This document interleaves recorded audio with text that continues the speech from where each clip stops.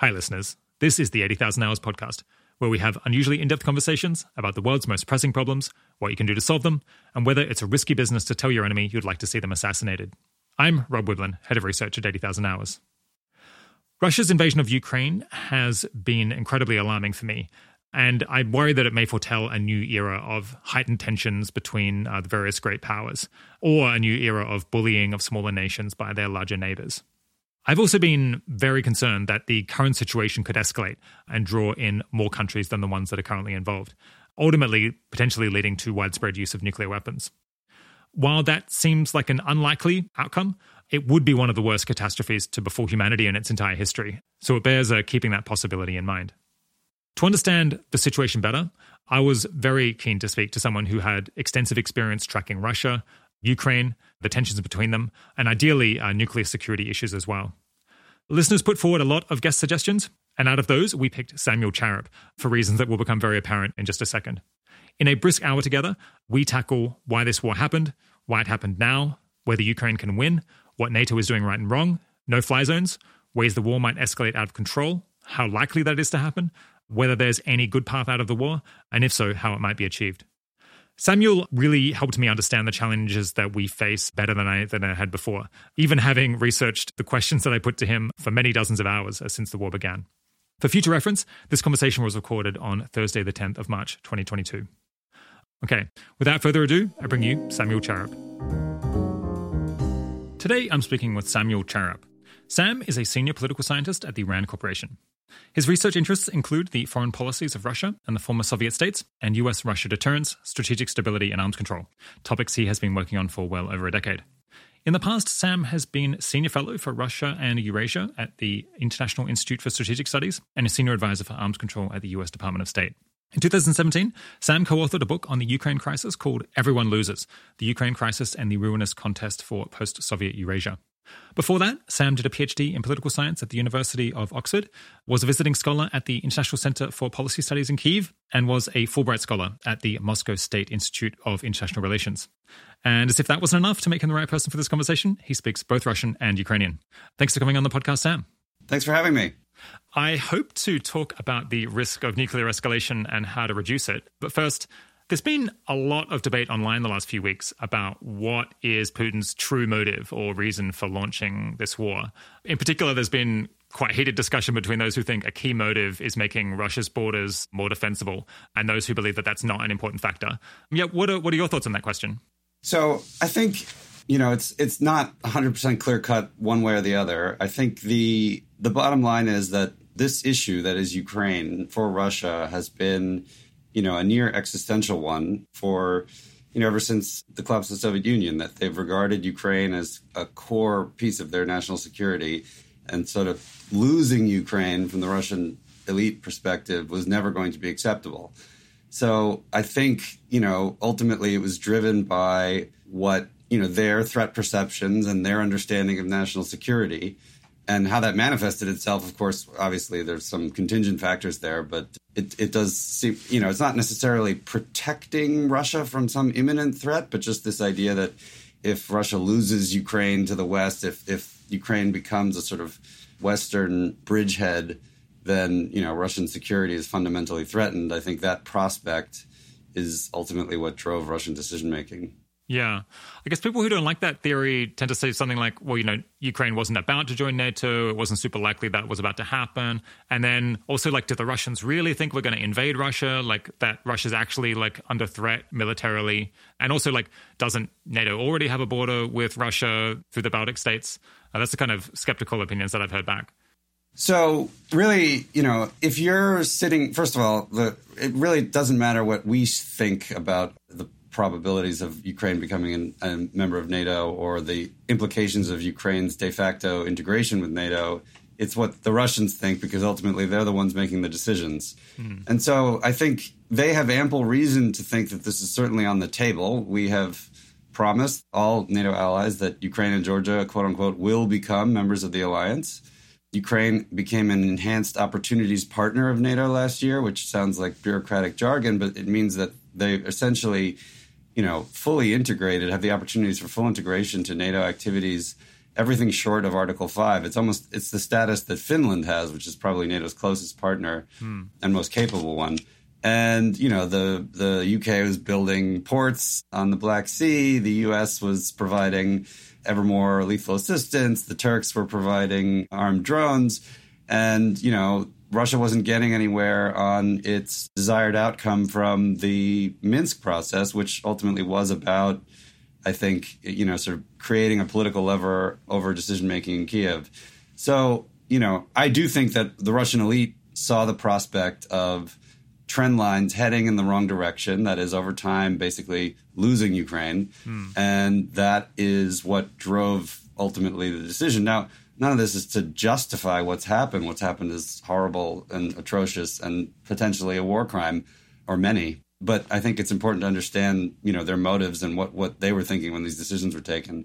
So, even if it's not the immediate prospect of NATO membership, it's the prospect that essentially Russia would lose its influence over Ukraine over time.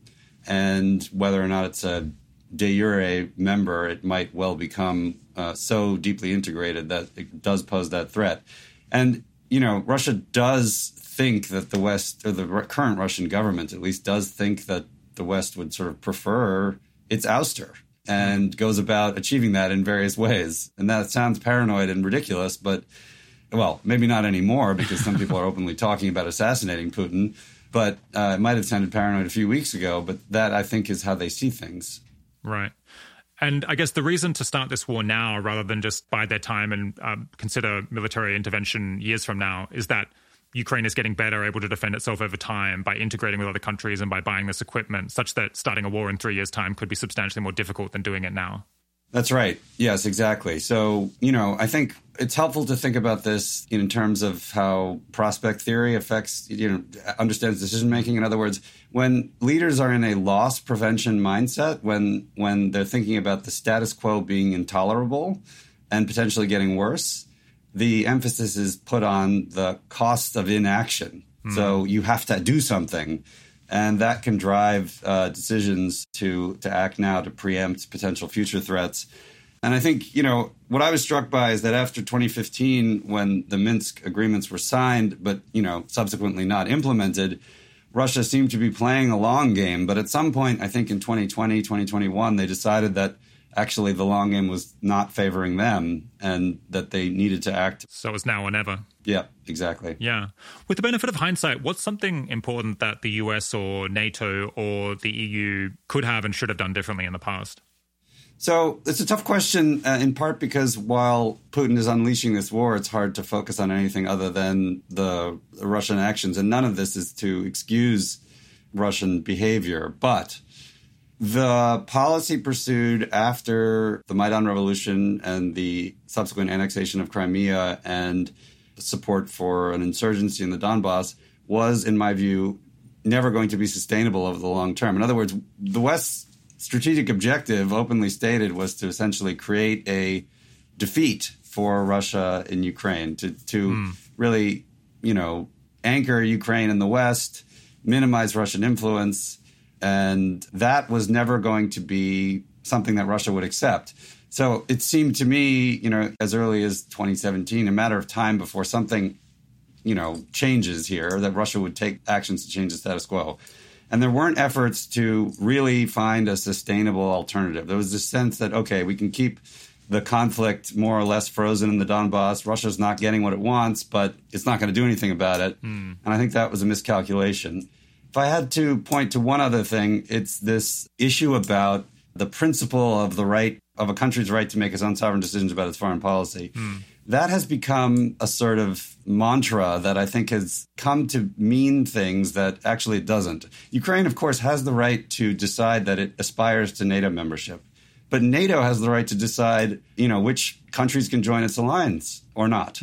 And, the reality was and is that Ukraine is not on a membership track, that there is no consensus within the alliance for offering it one.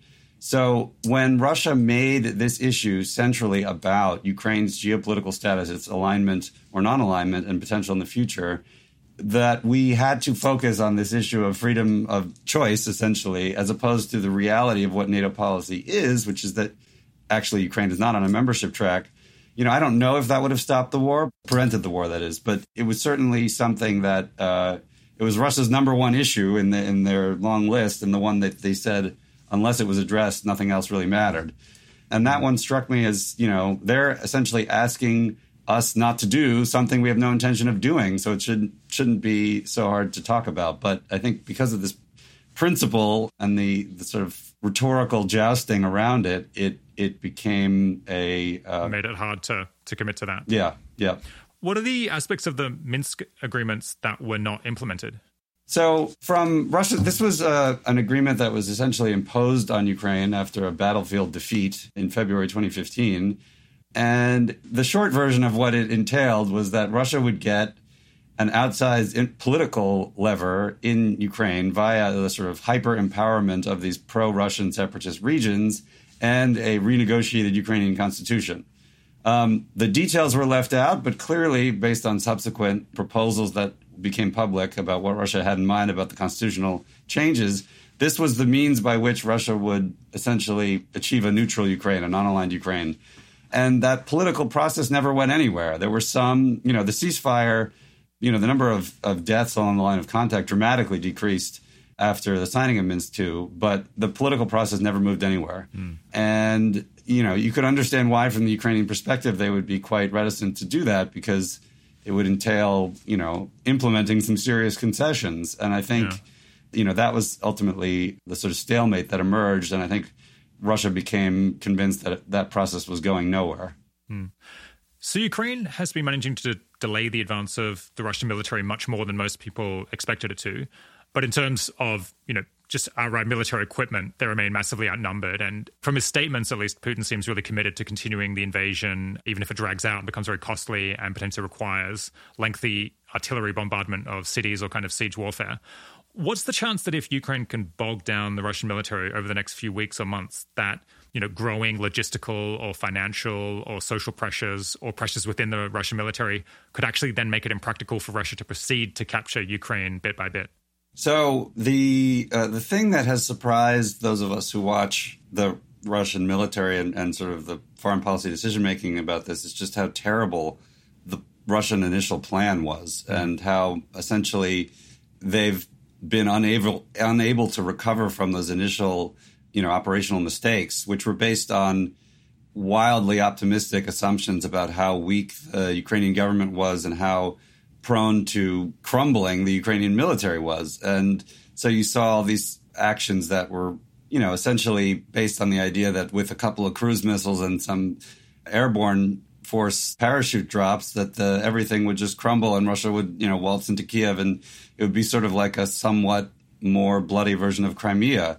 And that was just totally off the mark. And as a result, they didn't have the logistics tail ready for this sort of longer war. So, that setback might have proven so debilitating, and the Ukrainians' brave resistance, that we might already be witnessing a slight modification in Russian war aims. In other words, the way they started out, it would have been hard to imagine the kind of meeting we saw today between the foreign minister of Ukraine and the Russian foreign minister, because it seemed like they were intent on regime change in Ukraine, intent on overthrowing Zelensky's government.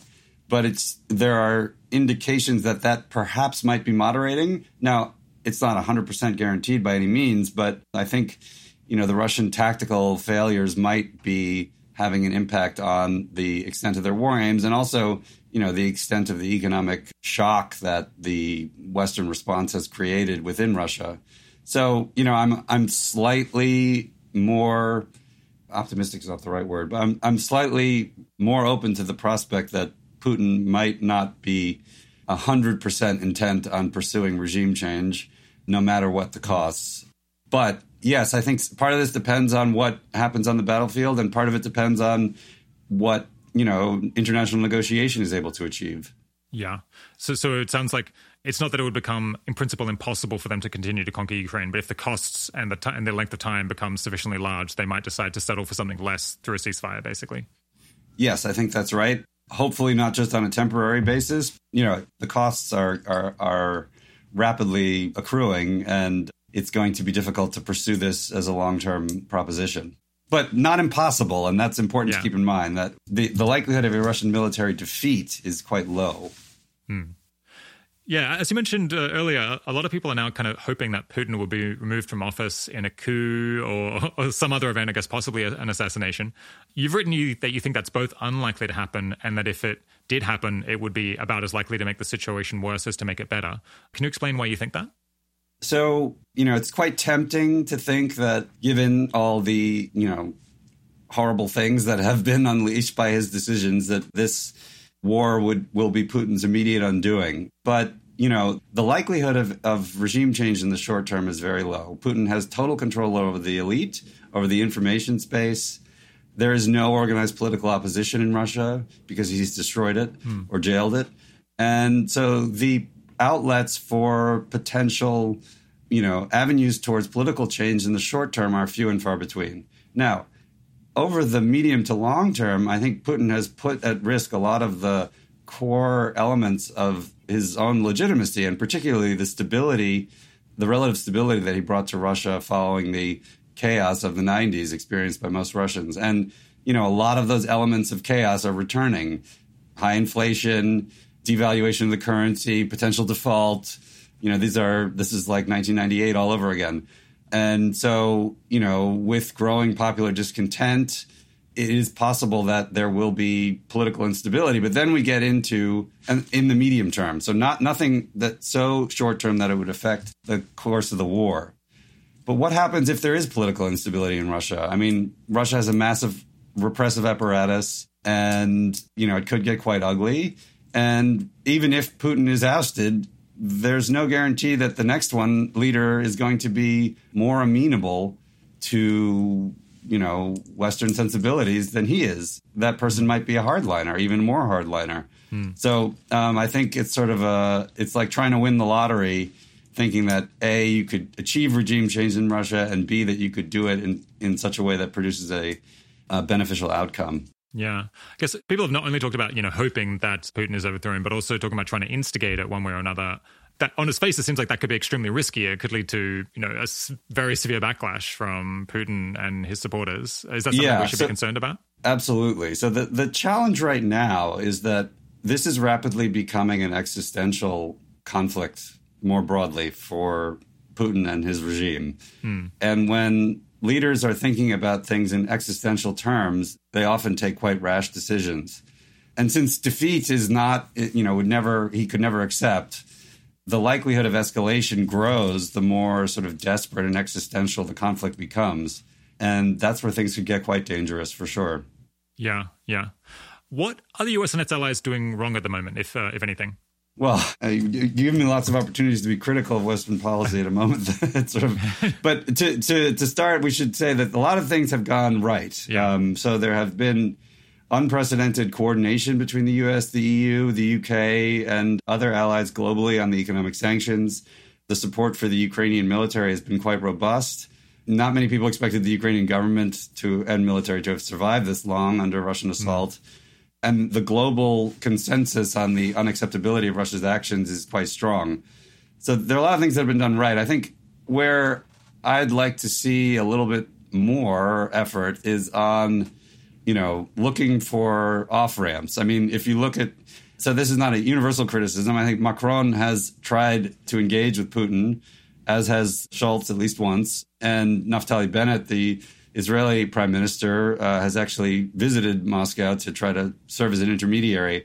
But we haven't seen the same from the U.S.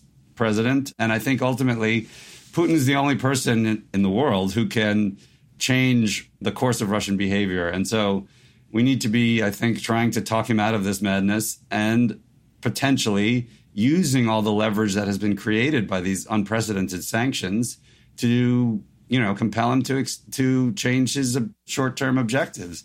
So if we can use, partial, conditional sanctions relief to end the human suffering in Ukraine, that might be something that is worth considering. Now, it might be possible that Putin will stop at nothing and that the prospect of sanctions relief is uninteresting to him. But, ultimately, this will end with a diplomatic settlement. One of the two parties is unlikely to just collapse completely. And so the longer it goes on before we get there, the worse things are going to be for Ukraine first and foremost, but also for the rest of the world. Yeah. A big debate over the last couple of days has been whether Poland and the US or NATO, one way or another, should try to deliver MiG fighter jets to Ukraine. Yeah, it seems as of today that the US has kind of gotten cold feet, and maybe Poland has as well, because no one wants to be specifically responsible for doing this. And they worry it might be too escalatory. What do you think of that general proposal? So I find it odd that this has become the sort of fixation of the public debate, because it's unclear how much retooling the Polish MiGs would require to be usable for Ukrainians. So first of all, they'd have to rip out all the NATO-compatible avionics and communications equipment that had been installed. Apparently, the Polish MiGs were modernized in 2013. So, and then they'd have to put in equipment that the Ukrainians would be able to use. And so, that could take weeks, if not months. Meanwhile, there have not been, as far as I know, any cases where, Ukrainian fighters have shot down Russian warplanes. Most of the warplanes that have been lost, as far as I've been able to tell, have been shot down by Ukrainian air defenses. So this sort of seems like we're focusing on something that is unlikely to be militarily consequential, with this potential for escalatory pathways created by the flying over the border dynamic and Russia potentially shooting them down. So I think it's somewhat of a distraction. I mean, air defenses might be more actually militarily relevant to the Ukrainians right now than fighters. Yeah. Some seemingly serious people advocate shooting down Russia's planes over Ukraine, which they, to me, I think slightly euphemistically and problematically refer to as creating a no-fly zone. What do you think of that proposal? Well, I mean, if you want to have war with Russia, that's your recipe. It is kind of striking that the term no-fly zone is applied to actions that would entail taking out Russian air defenses, shooting Russian planes out of the sky, and being involved in a hot war with the country that holds the single largest nuclear arsenal in terms of number of warheads. So, I think it comes from a place of wanting to do something to stop this, which is totally understandable, but it does not seem to me like a recipe for anything other than an expansion of the conflict. And that's the balance that Western governments are facing right now, how to help Ukraine without actually enlarging the war. And a no-fly zone clearly would do that. So yeah. I just think that, in part, this also has to do with the insistence of Zelensky and his government that this is the way forward. But it just does not seem likely to me, or nor would it be a good idea if it were pursued. Yeah.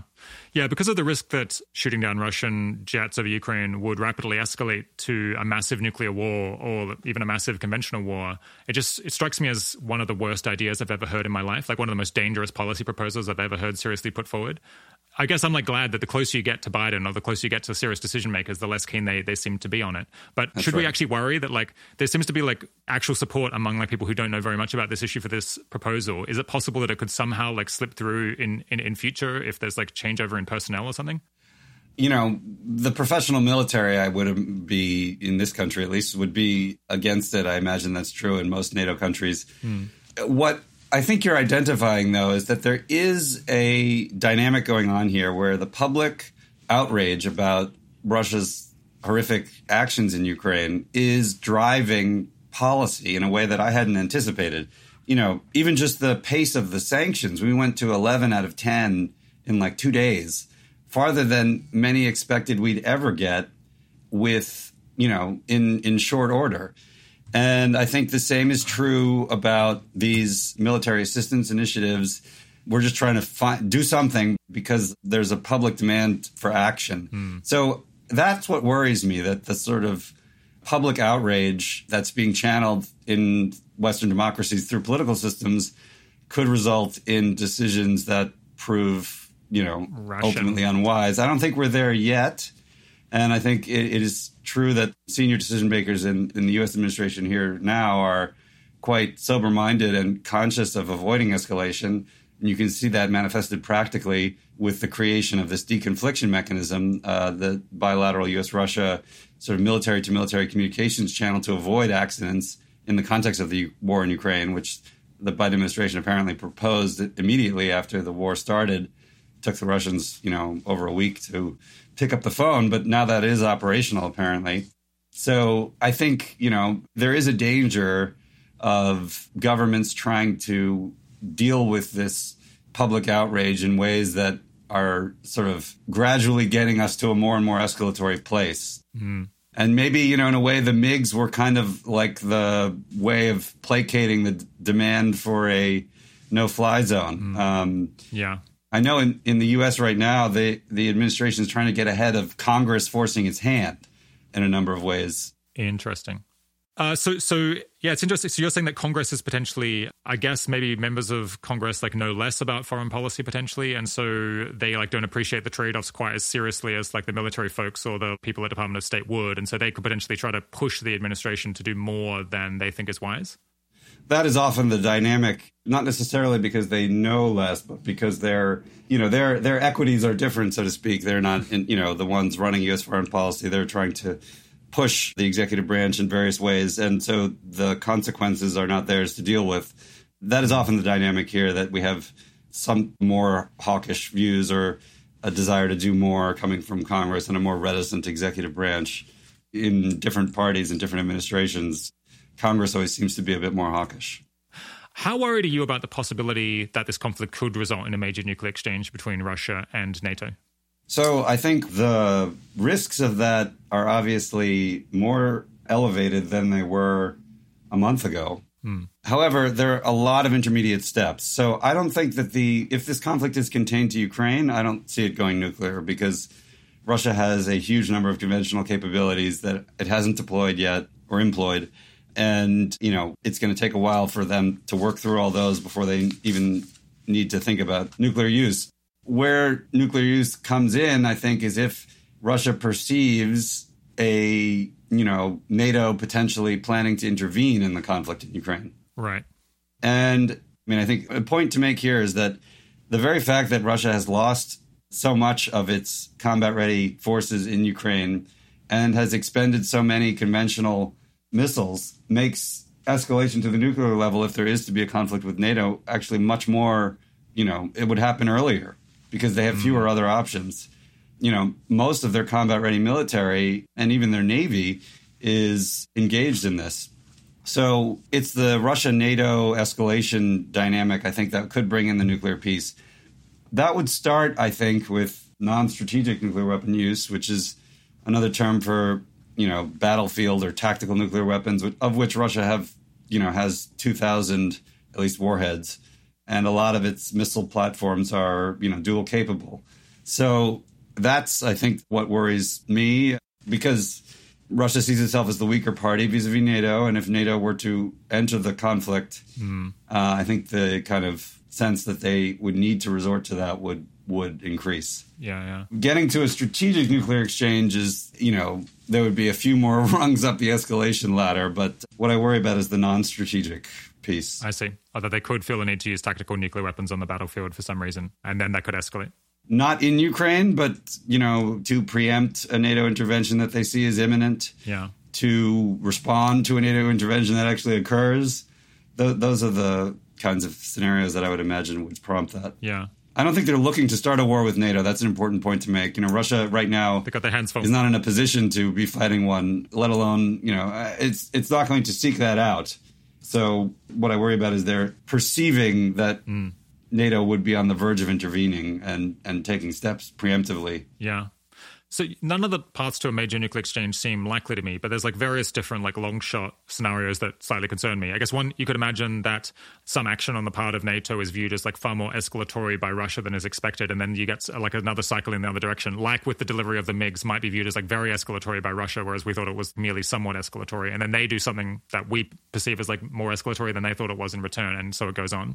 I guess another one, I guess it's possible that Putin could really have a screw loose. That's not really my perception, but I wouldn't completely rule it out that something could be going wrong with him psychologically. And I guess, it is possible that in some flight of madness, we do decide to impose a no-fly zone over Ukraine at some point because the public pressure becomes too great. Oh, and I guess also cyber attacks could be viewed again as more escalatory than is intended, and then they could go out of control. Any thoughts on that? So I think it's important to differentiate between, the kind of scenario that I was talking about, which is essentially a deliberate kinetic escalation to a Russia-NATO conflict on the assumption that NATO is on the verge of intervening or, in fact, is intervening. And the scenario that you're alluding to, which I would call the sort of escalation spiral. So that, could get us to a kinetic conflict, but I think it would probably start non-kinetically. And frankly, we might already be on the verge of that. It would be very surprising to me if Russia did not retaliate for the sanctions in some way. And that could certainly begin with non-kinetic actions like cyber attacks. I mean, if a criminal ransomware gang can shut down this largest pipeline on the U.S. East Coast for almost a week last summer, I presume that the Russian state can do a whole lot worse.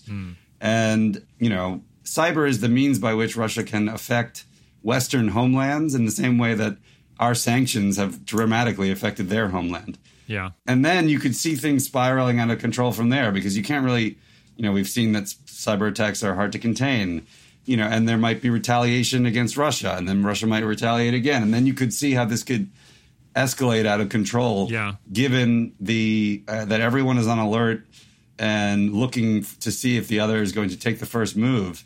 Just creates an environment that's ripe for that kind of tit-for-tat escalatory spiral. So that does worry me as well. Yeah. How worried should we be about that? I mean, it sounds very concerning to me. Well, it is concerning, I think, and this is going to be a challenge actually for the long term, assuming there isn't, political change in Russia, which like I said, I think in the short term is low probability. We've basically, and you can say perfectly justified, put Russia in a place where it has no stake in its relations with Western countries and increasingly little stake in the global economy. So doing damage to one or both is not as costly as it might have been, 2 weeks ago for Russia. And, as I said, in this sort of existential conflict, perceived existential conflict, the need to hit back might be irresistible. Now, what we, the West, do in response to that is another story. And so that we have some say in this. But that kind of escalatory spiral is one that I think a lot of policymakers in Western governments are actively, contemplating, concerned about, and on the lookout for. So we shall see. One thing that's interesting about cyber capabilities so far in this conflict is that they've been, up until like the last few days, relatively inconsequential. A lot of us would have assumed that, for example, there would have been huge cyber attacks before the kinetic conflict began. And while there were some, they weren't as significant as one might have expected. So, it remains an open question. But it's hard for me to imagine that Russia doesn't take steps to respond. I mean, these sanctions, like I said, were really not only an 11 out of 10, but they've also been imposed in a way that exclusively frames them as punishment, which means that Russia doesn't have any reason to think that anything it could do could get itself out from under them. So, I mean, that's another challenge I think we have going forward. Yeah. I guess another scenario we haven't even talked about is like in previous decades, we've seen lots of false alarms where one country thought they were under attack by the other one way or another. And then they decided not to retaliate because they assumed it was a false alarm. But if you got a serious false alarm today, it's not so obvious that people would give the benefit of the doubt to that and decide to just hold back. You could have like an accidental exchange or something that escalates very quickly by accident, basically. Yes. So that's what that deconfliction mechanism that I mentioned, that's why I'm very glad that it's been set up. Because having that kind of ability to get the other side on the phone and clarify a situation that might, have been a mistake, I mean, that is important. Yeah, it could be. I'm not sure whether it'd be credible if you thought the missiles were incoming, but then they've called you up and said, no, they're not. I'm not sure quite how that conversation goes down. Well, I guess what I'm getting at is that there's a sort of tactical question about actions occurring in and around Ukraine. Yeah. Not thousands of missiles flying over the North Pole, but what if one errant cruise missile ends up, in Poland or Hungary? Yeah. And it was just a targeting error and just landed in the forest somewhere. That's the kind of thing that a deconfliction mechanism can address. Yeah. What should NATO be sure not to do in order to avoid escalating the conflict and drawing in more parties? Well, I mean, the first thing I think, which doesn't seem to be too controversial, at least among the governments right now, is intervening directly, militarily, getting involved. I think there's been a lot of publicity surrounding the military assistance, which is counterintuitive to me because it's, Russia reads the papers too. And so I think this should be done as covertly as possible. and as discreetly as possible, and in a coordinated fashion so that we're not having these big public kerfuffles like has been the case with these MiGs recently with Poland. Those are a couple of things. And I think keeping communication lines open is very important at the political level as well. And, clearly signaling the limits of what we're prepared to do. And I think actually governments have been pretty good about that part, at least. It sounds like if we get into a kind of tit for tat using things like cyber attacks, that we should try to, like, if they go 1, then we should go 0.8, so to speak, so that we lower the risk that they will then retaliate even higher. And you like want to basically retaliate, but not quite as much, so that it can't just keep increasing. That's right. I mean, escalation spirals do involve decisions at each point, right, to hit back harder. It just depends on how serious a potential Russian attack might be. If they take down Wall Street or something, or the utilities, it's going to be hard to stand by, resist the demand to retaliate. But if it's more targeted than that, I think that decision makers will be inclined to take into account the potential for escalation. We do have some control over this, of course. Do you think it could make any sense for remote workers to consider relocating out of major cities that are highly likely to be targeted if there is a nuclear exchange, or would that be excessive caution or more costly than it's worth? I mean, I think in NATO countries, we're just a long way away from having to worry about that, if ever. So I wouldn't be taking any changes to anyone's personal lives in really any NATO country at the moment.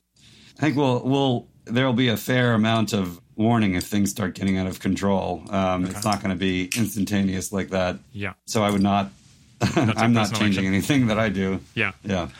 Is there anything listeners to the show can do to reduce the probability that nuclear weapons are used in this conflict? I guess keeping in mind that like a non-trivial number work in government and some of them work in foreign policy and so on. So they might have some actions available to them that a random person might not. Well, there's public pressure for escalatory steps is quite significant right now. And while it is hard to, advocating against them doesn't have the same moral context perhaps as advocating for them. In other words, trying to help the Ukrainians seems like the right thing to do right now. But nonetheless, there are efforts, to call for moderation, and, those are the kinds of things that people can support. So, yeah, I guess maybe joining public calls for moderation might be one thing to consider. Yeah, but I guess it sounds like the most important people are in the White House. It's a little bit hard for the general public to participate in this. Well, yes, but like we just discussed, the White House is responsive to pressure from Congress, and Congress is responsive to pressure from its constituents. So it does matter that like the general public as a whole has a broad understanding of the risks that they're taking if things are escalated. Absolutely. Yeah. And I have a feeling that's probably true in other Western governments as well, that parliaments do matter, at least in terms of the kind of pressure they can bring to bear. Yeah. So Russia, as of recently, is claiming falsely that that during the war they've found a joint Ukrainian and US biological weapons facility, or like some research going on of that kind. Should we worry about Russia using biological or chemical weapons, perhaps in an attack that they then blame on the Ukrainians? Because as I understand it, they've done things along those lines during the Syrian civil war. This is very, very concerning and is, really a red flag. I would be quite concerned about what Russia does in the coming days in this context, and be very wary of any Russian claims about Ukrainian WMD use, because they don't have any. This whole U.S. labs conspiracy theory thing is something that the Russian state has spent a lot of time building up within Russia in recent years. It was even more disconcerting that China has publicly sort of supported it. Yeah. So, I think this is a cause for a lot of concern. I mean, this is the kind of thing that is not implausible because of the way the failure of the initial Russian military operation, basically incentivizes these kinds of escalatory steps to end it faster, because they're because of how badly they screwed up the initial. Yeah. Not just embarrassed, but the military setback created by that initial failure, I think, is proven hard to recover from. If you were an ordinary Ukrainian living in Ukraine, what outcome, or what realistic outcome would you hope for from the war? Well, what I would hope for in the short term would be a ceasefire, and, an end to the active fighting. I think that really needs to be a top consideration at the moment. I think that of course, I'd want my elected government in control of my country, and I would want Russian troops out. But if it takes, from my perspective, some sort of alternative, non-alignment arrangement to get that would seem at this point like a deal worth taking. I don't know if it's out there because Russia seems to have more far-reaching objectives than just that. But, average Ukrainians are suffering a lot right now, and their country is being destroyed. So I think I would imagine if I were one of them and my friends there, they want this fighting ended, and they want not to have a Russian-imposed regime. Yeah. So let's talk about that for a bit now, because I feel a little bit like the fighters on the ground are being let down by the lack of strategic realism, or the lack of consideration of actually just being completely pragmatic and saying, what deal can we strike to end this war and produce a peace that Ukraine can live with, even if it's not what they want exactly. So it seems like the ideal outcome would be some kind of stable settlement that would be good enough from Russia's point of view that they're not going to invade Ukraine again in future. Because after all, Russia's still going to be around, still going to have a massive military, still going to be on the border of Ukraine for the foreseeable future. And so the question is, is there any room for a negotiated settlement between Russia and Ukraine that both parties would find acceptable? At this point, is that imaginable? So I agree that there's a war optimism that is setting in among some in Ukraine. And of course, there's an effort to boost morale here, too. But it's caught on in the West as well. And I think that is problematic because the longer this war goes on, the more Ukrainians will suffer. And frankly, I don't think the odds of their victory becoming more likely is increase over time. I think it's the opposite. But I fear that some believe that time is on the Ukrainian side, and that the consequences of that assumption are a protracted, bloody, brutal war. So what could a settlement look like? Well, I think we're seeing some glimpses of that. Part of it is going to, one of the Russian demands that have been put out there is the non-alignment neutrality issue, which seems to me like the easiest. And in fact, Zelensky has basically said that he's willing to contemplate it. The other pieces are harder. Russia has been demanding Ukrainian recognition of the Crimea annexation and the quote-unquote independence of the Donetsk and Luhansk regions. There, it's harder for me to see how any Ukrainian government could agree to that because, their Russians are demanding essentially that those regions be quote-unquote independent within their full regional boundaries, which go far beyond the line of contact as it was before this war began on February 24th. So if the Russians are willing to moderate their goals somewhat here, the Donbass seems to be the hardest one nut to crack, but there's going to have to be some concessions, and the Russians are going to have to also be willing to let go of some of their most ambitious aims in terms of ousting the Ukrainian government and taking control of the country. And it just doesn't seem that that's likely to happen right now, even if they were to apply much more firepower. So I'm dancing around this because I don't really have a good answer. And I think it's going to be painful for many Ukrainians to see these kinds of concessions being put on the table.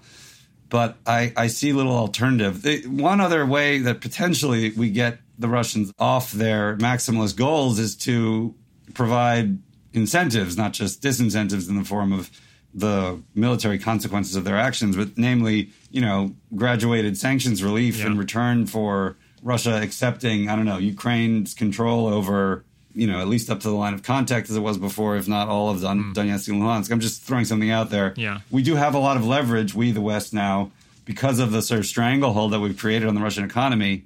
And so if it takes some, deploying that leverage to achieve a sustainable settlement that avoids more human suffering and displacement, I think that would be better than a protracted, brutal war. Yeah. Yeah, so I'm not Ukrainian, and I haven't had to live with the threat of Russian invasion my entire life, or throughout the 20th century. But my guess is that if I was Ukrainian, I would be willing to settle for some agreement to basically not make an association agreement with NATO or with the EU, and also not join up with some Russian organization in order to reduce the risk that my country is reduced to rubble and like non-functional for the foreseeable future. That seems to me like a trade probably worth making. And I guess both the Ukrainians and people in the West didn't want to make this deal before, I think in part because they thought that Russia was bluffing. But now knowing like what an incredible price Russia is willing to pay in order to extract that kind of concession, it seems like it's just not worth the cost to avoid it, or at least not in the short run. Yeah, I think the Zelensky government would take that deal, but I'm not sure that the Russians are going to settle for that now. I see. They have more, they've put more on the table, and having taken this really unfortunate step of recognizing the independence of these separatist republics, it's hard to walk back. It's exactly. And so that is a nut that seems quite hard to crack. I think if it were just on the neutrality issue now, if Ukraine were to have non-aligned status and everything would go back to the way it was in terms of Russian withdrawal and Ukrainian territorial control, that, might be somewhat plausible. But it's the demands beyond that I think are the sticking point. Probably the big sticking points, yeah.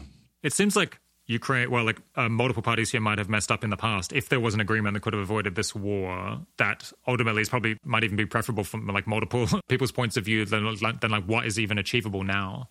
That maybe those demands should have been taken more seriously, and if we'd realized that Russia was actually fully committed to an invasion of this kind, we might have taken them more seriously. Well, before the war, I thought that this was going, that based on the way the Russian military was preparing and the rhetoric of the Russian leadership, this seemed quite likely to me. It seemed likely to me since the end of November. And, I wrote back then that, if implementing Minsk is all it takes to avoid this outcome, we should do it. And push the Ukrainians to do it. Now, I should stipulate that it might be the case that Putin decided to do this, and there was nothing that anyone could do once he made that decision to talk him out of it. That might be the case, but I don't think we really fully tested that proposition. And, the things that seemed unacceptable as prices to pay, so to speak, to avoid this outcome, now, from my perspective, are a pittance compared to the costs of this conflict. And not just for Russia and Ukraine, but really for the world. I mean, this is going to create not only economic, but, global waves that will be felt for, I can't imagine. Decades, yeah. Yes. I don't even know what the international system looks like if, a player of Russia's significance is essentially North Koreaizing itself, And it's a nightmare. I don't know how the UN functions. There are a lot of things that are unclear about how the world works, as in the international system, at least, after this. So the costs were going to be tremendous. Now, the counter argument to that I got was that, that's essentially giving into extortion. Yeah. That Putin was basically pointing a gun at Ukraine's head and saying, pay up or I'll shoot. And, it is true. We were being extorted. But, sometimes you have to pay to avoid the hostage taker killing the hostage. Yeah. So, and even today, I think there are worries that any lessening of the pressure that's being put on Russia would again be rewarding aggression. So I think we're in this trap a little bit about that because, of Russia's creation, of course, because they've decided to take such extreme measures to pursue their interests. But, it doesn't make the consequences any less significant, the fact that they are taking these extreme measures. Yeah, it seems easy to get stuck at a gridlock where one side perceives any concession as rewarding aggression and extortion, and the other side views not accepting something as basically showing weakness and capitulating and showing that they're a weak country that doesn't stick up for their core interests. And then just neither side is willing to give up because of these broader signaling and reputational concerns. And so you you end up in a war. Exactly. That's sort of a recipe for escalation. I would also say the Russian perception is that not only would giving in be capitulation, but that they tried everything else from their perspective. We can disagree with that, but that they spent 7 years trying to implement an agreement that they thought would be, enough for them to militarily withdraw from Ukraine and couldn't get anywhere. And so, they felt the need to act. That does not justify what they did by any means, but I think that that was their perception. And, unfortunately, the sort of political and strategic demands on both sides you can't really see the Venn diagram at the moment. Yeah. Something that really has troubled me over the last few weeks is I feel like a few weeks ago, people were able to talk calmly and rationally about like what they thought Russia wanted and like what might appease them. And it seems like that conversation has become much more difficult, that people are unwilling to have that conversation because they're worried about effectively being accused of being Putin sympathizers or Russia sympathizers for like laying out what like rationalist goals they might have for the war. Is that something that you notice or are worried by? Yeah, I mean, I think the horror of what Russia is doing is clouding, I think, a lot of people's judgments. And we're in this situation where an actor that 3 weeks ago was like, an adversary, but a country that we were negotiating with and, interacting with in any number of different ways, from, joint ventures between BP and Rosneft to arms control, et cetera, to basically saying that this is a man who wants to recreate the Soviet Union and subjugate his neighbors at all costs. And there's a bit of a mismatch there. I mean, did everything change in a week? And so, but it's hard, it's hard to put one in the mindset of a leader who takes a decision to carry out a war like this. Yeah. But that, I think, unfortunately, we have to, understanding that perspective is even more important now. Because, it's their mindset that will be taking the key decisions, not ours. But yes, I do think that there's it's hard to square what we make of Putin now with what we were making of him a month ago. 2 weeks. Yeah. Yeah. Why hasn't the US and other countries kind of promised to remove the economic sanctions if Russia withdraws from Ukraine? It seems like we're missing out on an opportunity to create a strong incentive to end the conflict by not doing that. So that has been said in asides, essentially, like that if Russia fully withdraws. But the problem was, I think, that we tried to do something different here, which was really try to do sanctions as deterrence, which entailed being quite transparent about what the threat was. So, a deterrent threat is a threat that needs to be realized if the other party takes the action you're trying to deter. But the other party needs to know what you're threatening in order so as to weigh the costs, right? And so the U.S. particularly was very transparent about what was on the table in terms of these technology sanctions, the potential for going after the central bank, the other big state-owned banks, and deterrence failed, clearly. But then we were in a situation where once deterrence fails, what you're doing is punishment, by definition of, how you do deterrence. And if it's punishment, it's hard to frame that as leverage or to link it to particular conditions because, normally you implement sanctions in order to lift them because you're trying to achieve a change in another state's behavior. Here, we've implemented sanctions because of something Russia did that it can't really undo. It can't uninvade Ukraine. It can withdraw, but so that I think has been the challenge. And, now that these things have been linked to Russian actions that can't be undone, it's hard both to credibly communicate the conditions for sanctions relief and to explain to your publics why you're, letting up the pressure on somebody who did all these horrible things or a country that did all these horrible things. Yeah, makes sense. Would it be good for the world for Sweden and or Finland to join NATO? So I think doing this in the context of this war would be a mistake. That said, over the medium to long term, so this is a real tough balance here now. And, I think from what I understand, the war has essentially caused a domestic political crisis in Finland related to this issue.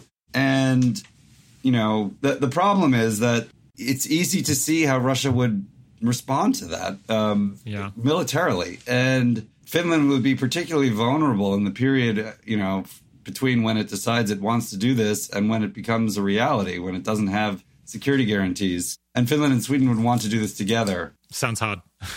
Finland is actually a quite capable military, so it would add, in the abstract to the alliance's capabilities. So it's a really tough question. I think the potential for it to spark escalation is real, but the Finnish people wanting this now is totally understandable. Yeah.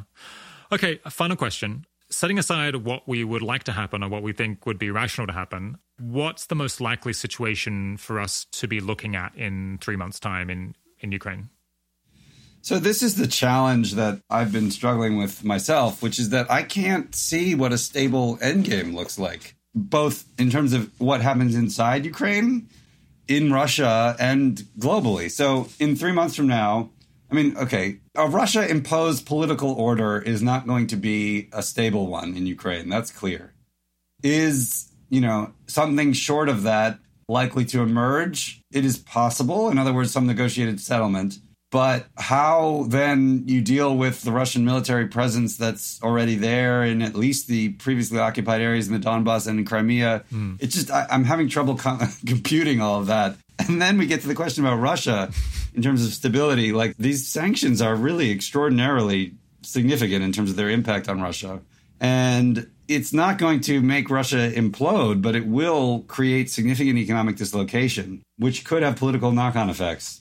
And by the way, not just the sanctions, but the sort of self-sanctioning of Western companies who have divested or closed their operations and so on. And so it's hard for me to see what a stable economic situation in Russia looks like 3, 6, 9, 12 months from now. And then there's the question about the international system. Like, what do relations with Russia look like in 3 months? It's hard to picture right now, given that we're basically banning any interaction with Russians of any sort.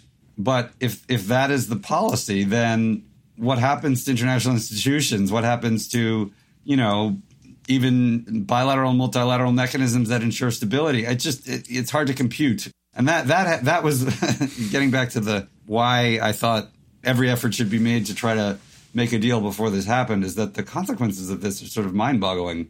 And hard to get your head around.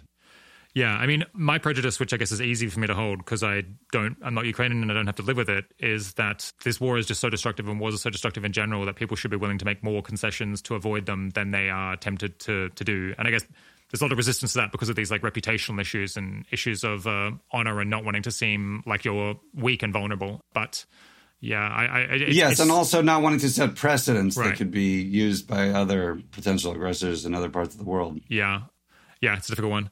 All right, I know you've got a million demands in your time at the moment. You're a very in-demand person, so we'll let you go. You've been very generous to talk with us for this long. This has been super informative, and more broadly, I'm just like super grateful for your online presence and your presence on Twitter and the articles you're producing. I think you're a voice of sanity on this on this topic, and I've learned a lot from reading your content. And I'm so glad that there's people like you who've been working on this topic for a very long time, and not just people like me who arrived at it 2 or 3 weeks ago.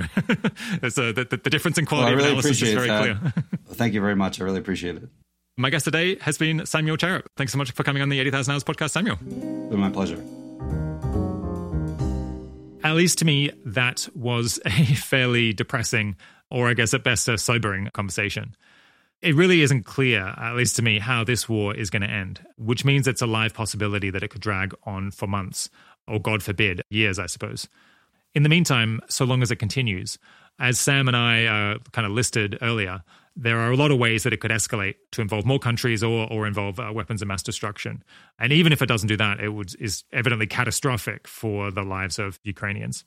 In my opinion, we need to keep up the pressure on Western governments, that is the governments of listeners to this show mostly, not to take grave risks and instead stay the course on the largely measured approach that has been taken so far.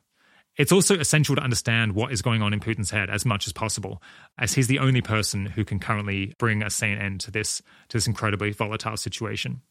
It seems to me like Sam's experience in this area gives him a much better ability to guess at what is going on in Putin's head than folks like me who lack Russia-specific domain knowledge. So I think that we should listen to Sam and people who like him very carefully.